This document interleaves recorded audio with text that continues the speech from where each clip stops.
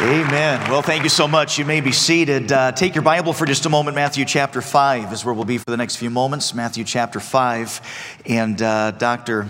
Getch, thank you for that introduction. We started the church in 2008 in Castle Rock, Colorado. I wish it was right out of college. I wish it was.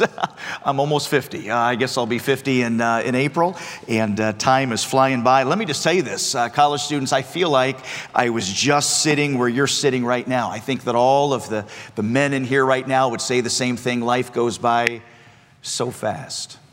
We just had our missions conference at our church this weekend, and I reminded our church that we needed to make decisions based on not what would make us happy tomorrow, next week, but really begin to make decisions about what would be pleasing to the Lord and in decisions that we would be thankful we made 100 years from now, because we'll still be living. Yeah, 100 years from now, everything that we've done will truly be revealed, what matters and what doesn't. 1,000 years from now, what was the decision you made? You'll be thankful that you made the right decision. 1,000,000 years from now, we'll still be in heaven. And we just heard a song a moment ago, and I don't know all the things we'll do in heaven. I'm thankful that we'll have eternity in heaven to praise our God. There's no doubt about that. We'll enjoy that. But I think one of the things we'll be able to be involved in is meeting people that we had some kind of opportunity that we never met here on this earth, but 100 years from now and 1,000 years from now, we might come across people that through some missionary, through some Faith Promise Missions giving, through some outreach, through some person we influenced, and now they went out and influenced somebody else. And I think we'll be able to get to know those people and talk about those stories for eternity. So what you do today matters. It's so good to be here today at West Coast Baptist College. Thank you for your faithfulness. And our church prays for this ministry. I pray for this ministry. So many of the leaders in this church have been leaders in my life. I'm thankful for Pastor Chappell and his investment. I'm thankful for Dr. Getch, the invitation to be here this morning. We've had him at our church and still remember the messages he preached a number of years ago in our ministry and the help that he was to us. I get a text just about every single week, I believe every week, from Dr. R, and just the encouragement and prayer, and I'm thankful for the ministry and so many that have encouraged us from this place. Take your Bible, Matthew chapter 5, for just a moment. I want to stop for a moment this morning and talk to a few people that you have been called, yes, to ministry. Maybe some of you church planting, some of you missions, some of you will be teachers down the road, but that there might be some in here that say, well, listen, that's not what God's doing with me. I think I'm going to be a housewife, or maybe I'm going to be somebody that works in some field here. I'm not sure it's going to be full-time vocational ministry. I want you to realize this. Every believer, every Christian ought to be in full-time Christian ministry. And there are some decisions that as I look back at my college days, I wish there was a few things that I might have thought about a little bit earlier. Some decisions that if I could go back all these years and change a few things, I think there's probably a few decisions I would stop and I'd say, you know what? These are things that I really believe that would have helped me so long ago had I made these decisions years ago. Someone said this. They said, some men are giants in their daydreams only. I don't remember who said it, but I understand the sentiment. Some of us see ourselves one day as doing great things for God. Some of us, when we picture the future, we see ourselves a little bit as a David walking out in the valley of Elah, and we kind of picture ourselves as taking the courage to be able to go out and face the Philistine. When we think about future ministry, we say God used us in such a great way, and we kind of picture ourselves as an Elijah calling down the fire from heaven on the top of Mount Carmel. Maybe we see ourselves as one of Daniel's 3 friends when faced with bowing or burning, declaring death preferable to surrender. And sometimes we get in our minds that is what ministry is going to look like. That there's going to be the major mountaintop moments of ministry. And sometimes we get in our mind that that's what it's going to look like. That's what it'll be like. And we say, Lord, sign me up. I'm ready for those big days. I'm ready to stand in these moments. But successful Christians understand this. Faithfulness is not developed in the monumental moments, but rather revealed there. It's not the monumental moment that prepares you for ministry. It's actually the very small and very private moments of your life. It's the decisions that you make in the prayer closet. It's the things you do every day when you wake up, the priority that you place in your life. It's not the, well, listen, when I'm ready to go out and do this great thing, God, here I am. It's God taking somebody that has faithfully, daily done exactly what God wants them to do and has led them to do. And we see that with Daniel. Daniel chapter 1 and verse 8, we understand that Daniel purposes not in front of everybody, not making a great declaration. The Bible says that Daniel purposed in his heart. And I want to challenge you this morning to make a decision. To not be looking just down the road at the major monumental moments, but to make a decision today that I will prepare myself in such a way that anytime God is ready to use me, I'll be ready. Anytime God is ready to reach down and He needs a man or a woman to stand in the gap, I'll be ready for that, because the way that I've lived my life up to this moment has prepared me for this moment. Jonathan Edwards, a number of years ago, wrote a number of resolutions. 75 of them. He was not 25 years of age, and he wrote these resolutions. He said one of them was resolve never to do any manner of thing, whether in soul or body, less or more, but what tends to the glory of God.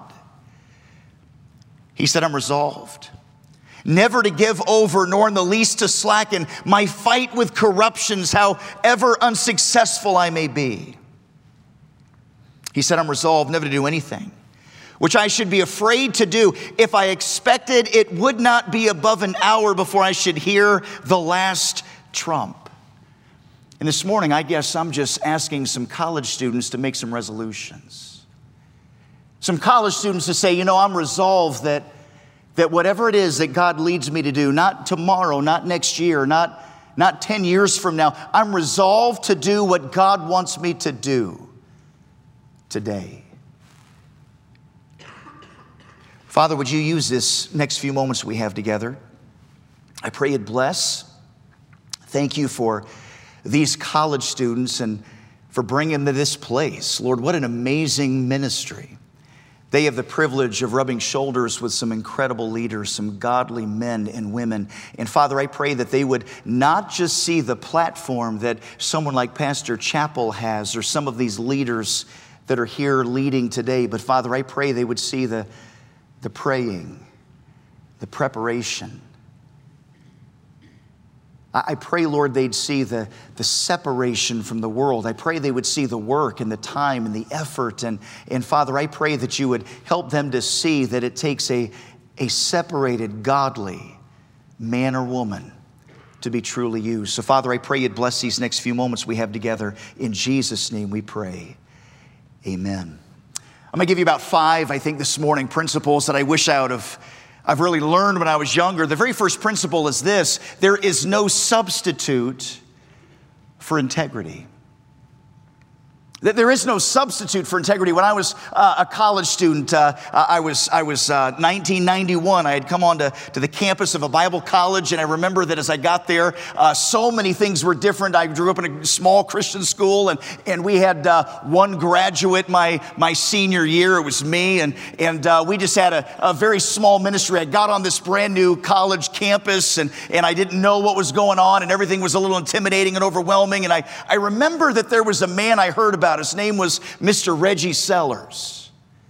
Mr. Sellers was over the information desk on campus. If you know anything about an information desk, of course, that's the place you get answers and people have to be sharp and organized. And Mr. Sellers was that. He was over the information desk and he knew what was going on. And so he was the one interviewing students and teaching and training and all of that. And I remember that Mr. Sellers had gotten word through one of my friends that he was going to ask me to be interviewed by him to work at the information desk. Now, a couple things you have to know about Mr. Sellers. First of all, you have to know this about Mr. Sellers. Mr. Sellers was sharp.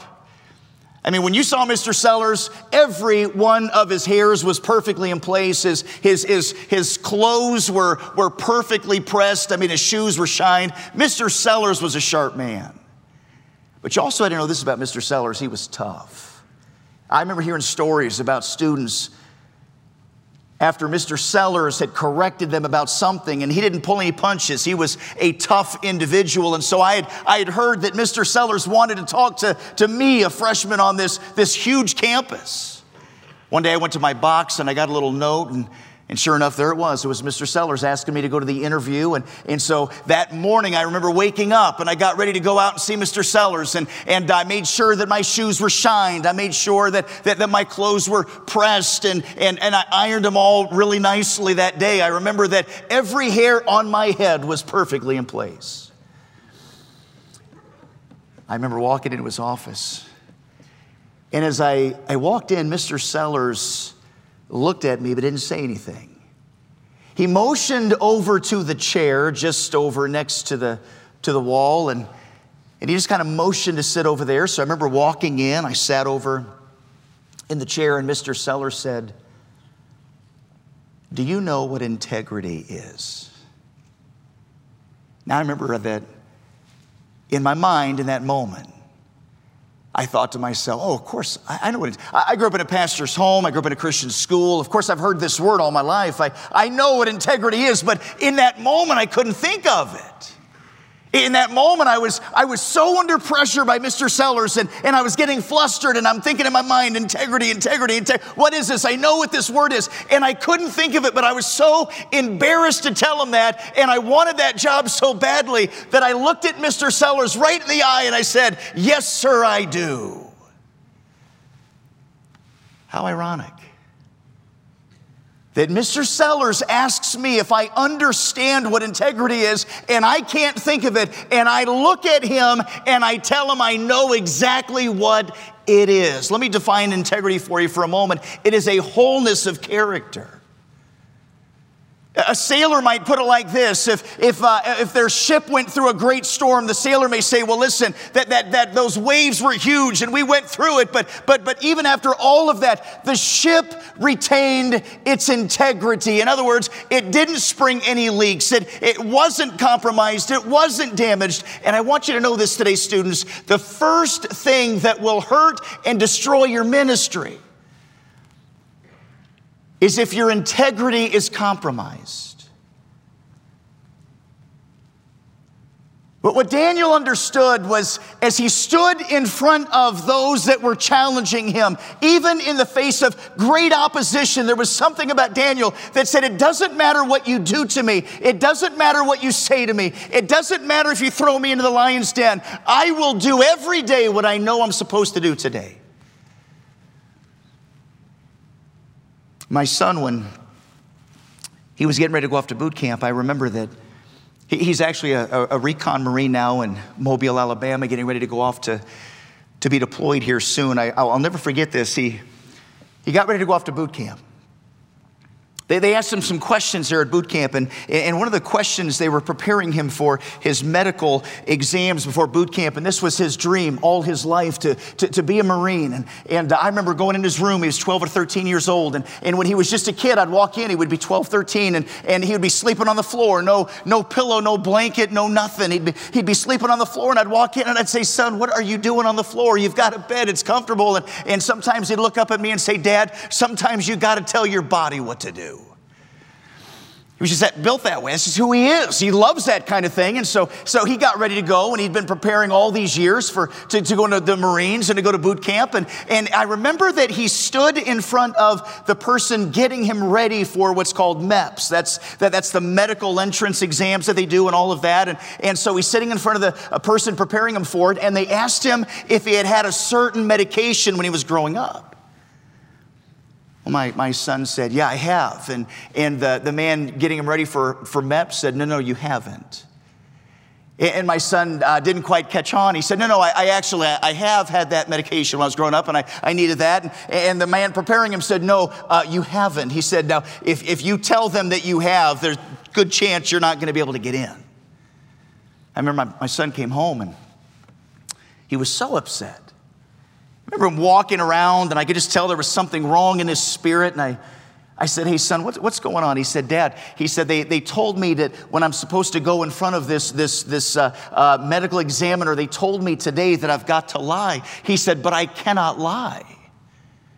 Of course, we talked about it. We said, well, Lord, Chase, trust the Lord on this, and it'll be okay. It's gonna work out. And sure enough, he stood in front of that medical examining board, and they asked him that question, and he told them that he had, in fact, had that medication. And do you know that it took him probably 3 more months? He had to go through all kinds of tests and a battery of different things as a result of that. But God honored the decision, and he got in. I remember telling our church once, we had a bunch of police officers there on site one day, and I remember telling the church that it had just happened. And one of the police officers in our church came to me after the service. In his dream, all these years, my son's is to go into the police force after he's finished with his military career. And one of those officers that day said, do you know that when they get into going into the police force, one of the questions that they'll have them hooked up to with a polygraph test is, have you ever lied before to any government institution, any military institution? Have you lied to get where you are today?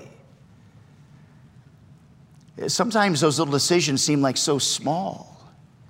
Well, Lord, it's not that big a deal. I mean, it's in the grand scheme of things, it's not going to hurt anything. And in the grand scheme of things, it really doesn't make a big difference. But I want you to know this. It is your integrity that allows you to be fit for ministry. I want you to understand this. There's no substitute for integrity. But would you notice this, number 2? People will hurt you. Love them anyway. Would you notice what the Bible says in Matthew chapter 5 and verse 43? I want to read these verses with you. The Bible says in Matthew 5:43, you've heard that it has been said, thou shalt love thy neighbor and hate thine enemy. But I say unto you, love your enemies, bless them that curse you, do good to them that hate you. Pray for them that despitefully use you and persecute you. You know what is so difficult to do this? You know what's easy to do? It's easy to love people that love you. As a matter of fact, Jesus said that later. He said, what thank have ye if you just love people that love you? What thank have ye if the only people that you do anything for, the only ones that you bless, the only ones you invite over for a meal, the only ones you do something for, what thank have ye if you only love people that love you? That's normal. I was growing up on my street. There was a young man named Tommy DiBernardo. I was probably 15 years old. We had one of those basketball hoops that you'd lower down, and you could go in there with a little mini basketball. And I remember going through there, and I'd dunk the ball, and I'd do a 360, and I'd do tomahawk jams. And Tommy DiBernardo would come over, and he was probably about 9 years old. I was probably 15 or so. And he would sit under the basketball hoop, and I would come down the lane, and I would do some great dunk. And Tommy DiBernardo, my neighbor, would do this. Wow. I'd say, wow, you think that was good, Tommy? Watch this. I'd come in there, and do some kind of a windmill jam, and he'd go, that's amazing.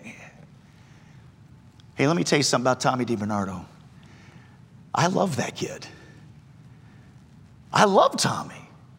Hey, why do you think I love Tommy so much? I love Tommy because Tommy loved me. It was so, hey, this kid's coming to me all the time. Man, that's amazing. You're awesome. Man, I love watching what you do. This is unbelievable. And if you're not careful, sometimes in life, that's exactly what we do. We love people that love us. We do for people that do things for us. But here's what Jesus says. And by the way, you say, well, it does say in Matthew chapter 5, love your enemies. And that is the right thing to do. And it is so easy to do that until you have an enemy. And here's what Jesus says. He makes this, it's so countercultural. He said, I say in verse 44, love your enemies. Bless them that curse you. Do good to them that hate you. Pray for them which despitefully use you and persecute you. Why? Lord, why do I have to do that? I don't like this person. They didn't treat me right. This person wrong. God, why do I have to do that? Why are you making me love these individuals that really don't even deserve to be loved by me? God, you know what they did to me. You know how they treated me. You know what they said to me. Why would you make me love this person? Watch what he says in verse 45. That ye may be the children of your Father, which is in heaven. What does he mean by that? That you may be the children of your Father. You know what he's really saying here? He's saying this is the way to look like your Father. This is the way to imitate, to mimic. This is the way that you get to be like your Father. This is the way that you get to show the world the love of the Father. You know, when you think about it, you ought to really honestly be thankful. You ought to praise God for the people that He brings into your life that allow you to imitate Him. The Bible says it like this: your condition, while you were yet sinners, Christ died for you. There wasn't a thing in the world that was so lovely about you that you deserved heaven. There wasn't a thing in the world about you that deserved Jesus to come and give His life for you. And yet the Bible says that God loved you so much that He sent His Son into the world. And when you forgive somebody that doesn't deserve forgiveness, you are mimicking the love that Jesus Christ gave to you. Do you realize there's churches all over the country right now that people have left churches because they couldn't get along with a brother or sister in Christ? There's churches right now all over the country. They just met yesterday or Sunday. They met this past Sunday, and there are people that will sit on this side of an auditorium, and there's people that will sit on this side of the auditorium, and they do that on purpose because they cannot see eye to eye. And the Bible tells us that we are to be gracious and forgiving. Jesus told us that one way that people will know that we love the Father and are of Him is that we will love the brethren and love one another. There may be some of you in here right now that somebody has hurt you and they've done something to you, and you're wasting your life disobeying God instead of simply saying, God, I release this to you. I'm not going to hold on to this any longer. People will fail me. They will hurt me. There's no doubt about it. But I will choose to love them anyway. Would you notice this, number 3? People will hurt you, love them anyway. There's no substitute for integrity. But I want you to notice this, and college students, I want you to hear this. Talent is overrated. Talent is overrated. Talent's overrated. So some of you in here right now, you're talented. And hey, by the way, praise God for talent. There's nothing wrong with talent. Praise God that you have an incredible singing voice. Praise God that you have a great personality. Praise God that you're funny, you're intellectual, you're athletic. Praise God for the things. Praise God that you've got a good personality or you're good. Hey, praise God for that. But there's some people here that say, listen, I don't really have a lot of talent. I was always one of those guys. I don't have a lot of talent. I can play sports or I like to hang out with people, but I look at some pastors and ministers and I say, wow, these guys have amazing talent. I wish I had that. But I want you to understand this. Talent is overrated.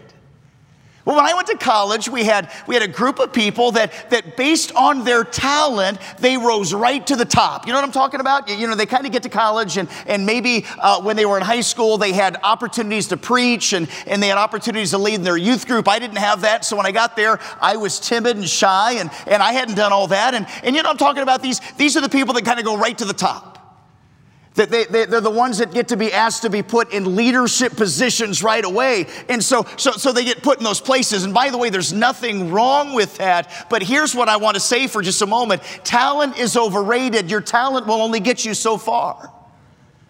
What I started noticing is I consider myself kind of a late bloomer. You know, I went through college and I wasn't remarkable in any way. I didn't get the job with Mr. Sellers. I didn't work at the information desk. I never had some great leadership position. I enjoyed my experience, but there were guys always that were way ahead of me. And here's what I noticed. About 30 years of age, what I started to see is there were some guys that started here in front of everybody else, and about age 30 or so, they came back to the pack. Do you know why? Because a lot of them just depended on their talent. A lot of them didn't depend on making wise choices. A lot of them didn't depend on an authentic walk with Jesus Christ. A lot of them didn't get in the Word every day. A lot of them didn't pray the way they should have. A lot of them didn't have integrity. And so I want you to know this. Talent is overrated. But what is God looking for? He's looking for passion and obedience. Hey, would you take your Bible for a minute, 1 Samuel 17? And I just want to read a couple verses and just see if this doesn't just jump out at you the way it jumps out at me. 1 Samuel 17, the Bible says, David said to Saul, "Let no man's heart fail because of him. Thy servant will go and fight with this Philistine."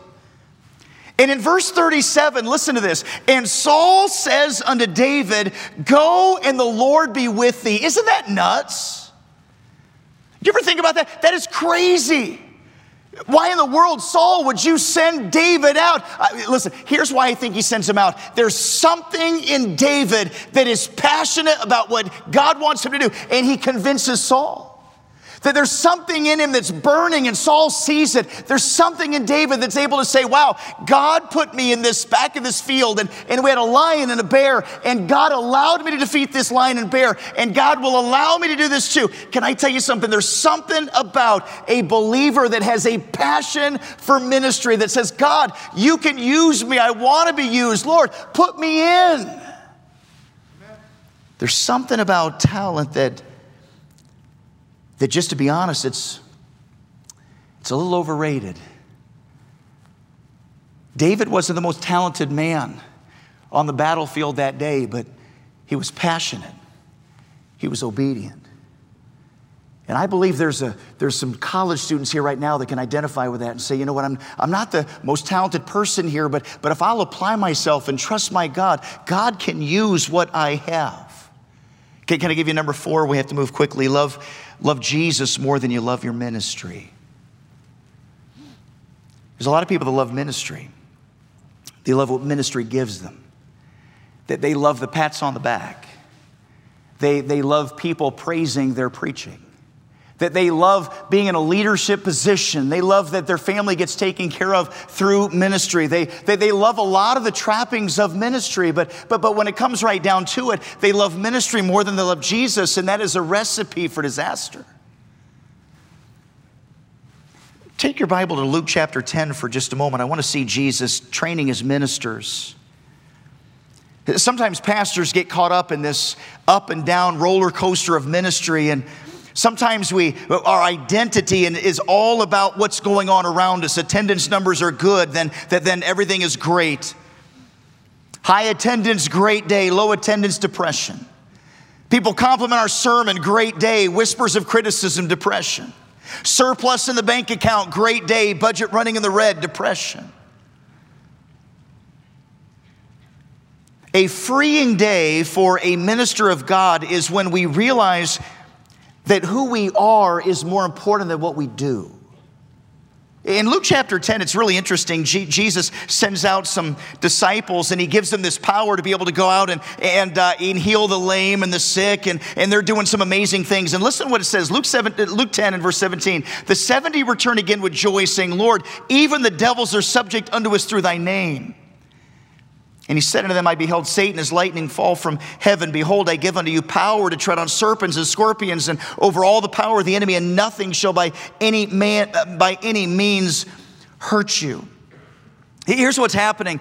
They come back and they're saying, they're saying, Jesus, this is amazing. We have seen some of the greatest ministry days we've ever seen. And they're almost high-fiving each other and saying, wow, this is awesome. This ministry is amazing. And Lord, you're not going to believe what we saw and all the things that just took place. And here's what Jesus says in verse 20. Notwithstanding, in this rejoice not. They don't rejoice in having power over the enemy. Don't rejoice in being able to tread on serpents and scorpions. Don't rejoice in the healing power you were given. He says, don't rejoice that the spirits are subject unto you, but rather rejoice because your names are written in heaven.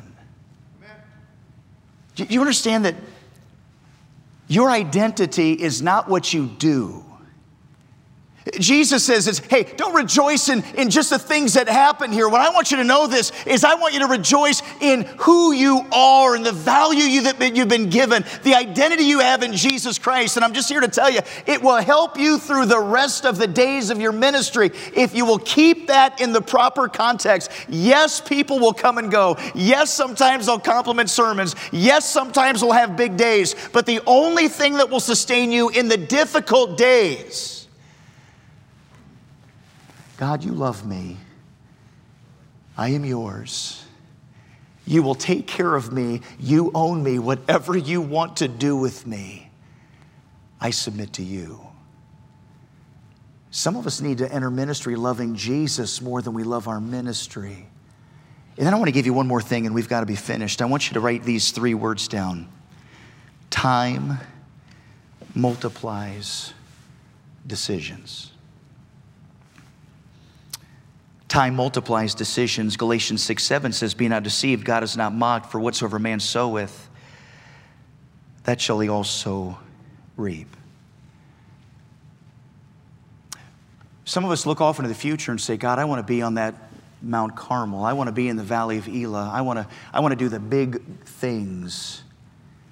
But recognize this for just a moment. Nobody gets to the big moment without taking the little steps. Some of the things that you are being encouraged to do at this college right now is to make a morning routine that will prepare you for the future. The little things, I read my devotions, but it doesn't really seem to change me that much. I do pray, it doesn't really seem to change that much. I go to church, I don't know that I really got that much. Do you realize that time multiplies decisions, in that the one little decision you make, it doesn't seem like it changes much, but all of a sudden, before you know it, there's a compounding effect. It's kind of like going to the gym. People quit the gym. January 1st, everyone's in the gym, and January 7th, they're still in the gym, and 2 weeks later, a lot of them are still in the gym, but it's getting a little bit thinner in there. And the reason for that is because they go to the gym and they work out and they sweat and they look in the mirror and nothing changed. And they go for a week and they look in the mirror and nothing changed. And they go for 3 weeks and they look in the mirror and nothing changed. And the reality is there's cells that are breaking down and there's things that are going on in the body that all of this is not going to change overnight. But then there's a compounding effect that all of a sudden now you start to see a difference. Things begin to change. Do you know there's some forms of, some kinds of bamboo that you have to actually cultivate that bamboo for months and some types even years? You can cultivate the soil, you can water it, and not see one single thing come up out of the ground. But once it starts growing, they say that it can grow 3 feet in a day. Time multiplies decisions. The little things that you know are the right thing to do, the little moments that you say, I will do what I'm supposed to do. A number of years ago, you can look this up, in 1983, there was a man by the name of Cliff Young. He was a potato farmer. In 1983, 150 world-class runners converged on Sydney for an amazing event. It was an endurance race from Sydney, Australia to Melbourne, 543 miles long.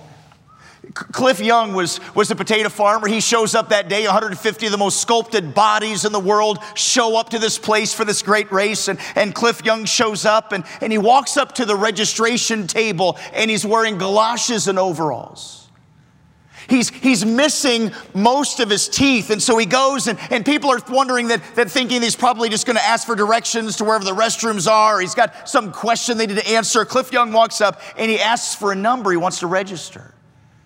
Well, people are laughing. They're kind of snickering like, well, who's this potato farmer here? What in the world is Cliff doing here? He can't run a race like this. This is for the most intense athletes in the world.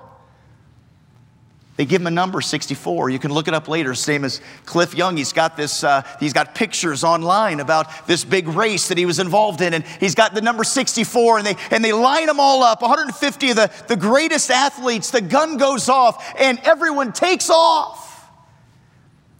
And they say when Cliff Young took off, he had kind of an odd shuffle. Matter of fact, people started to talk to each other and yell out, hey, listen, stop this man. He's going to kill himself. 150 of the greatest runners in the world take off, and Cliff Young kind of starts shuffling behind. They leave him in the dust. In 5 days, 15 hours, 4 minutes later, Cliff Young comes shuffling across the finish line. 5 days, 15 hours. 4 minutes later, he comes across the finish line 9 hours and 56 minutes before the second place finisher. People are, what happened? How did he, 10 hours in front of the same, how in the world does he even finish this race, let alone finish first? Cliff Young was interviewed. They asked him, how did you make up so much time over the greatest runners in the world? Cliff Young said, well, I guess I didn't know. Nobody told him that those runners, those highly trained athletes, would run for 18 hours every day, and they would go and sleep for 6. And then get up and run 18 more hours and go back and sleep for 6, and get up for 18 and go back and sleep for 6. Nobody told Cliff Young that, so he just kept running. He had no idea that he was supposed to stop. And so at night, when he was way behind, they would go and they'd rest and sleep, and somewhere in the night he'd pass them up, and the next day they'd go blow by him again, and he just kind of kept on going. And I want you to know this today, that there are some young people here right now that all you need to really understand is I may not be the fastest. I might not be the most talented. I might not have this and I might not have that. But if you will simply do what God wants you to do today, and put the time in today, and read the Bible today, and walk with Jesus today, and be honest today, and forgiving today, and just keep your eyes on Jesus, it is amazing if you just do the things you're supposed to do. How God puts you exactly where He wants you to be. Time multiplies. It didn't seem like it did anything today, but look what God did with it. Time multiplies decisions. Hey, those are just a few things I wish that when I was your age, I would have started earlier.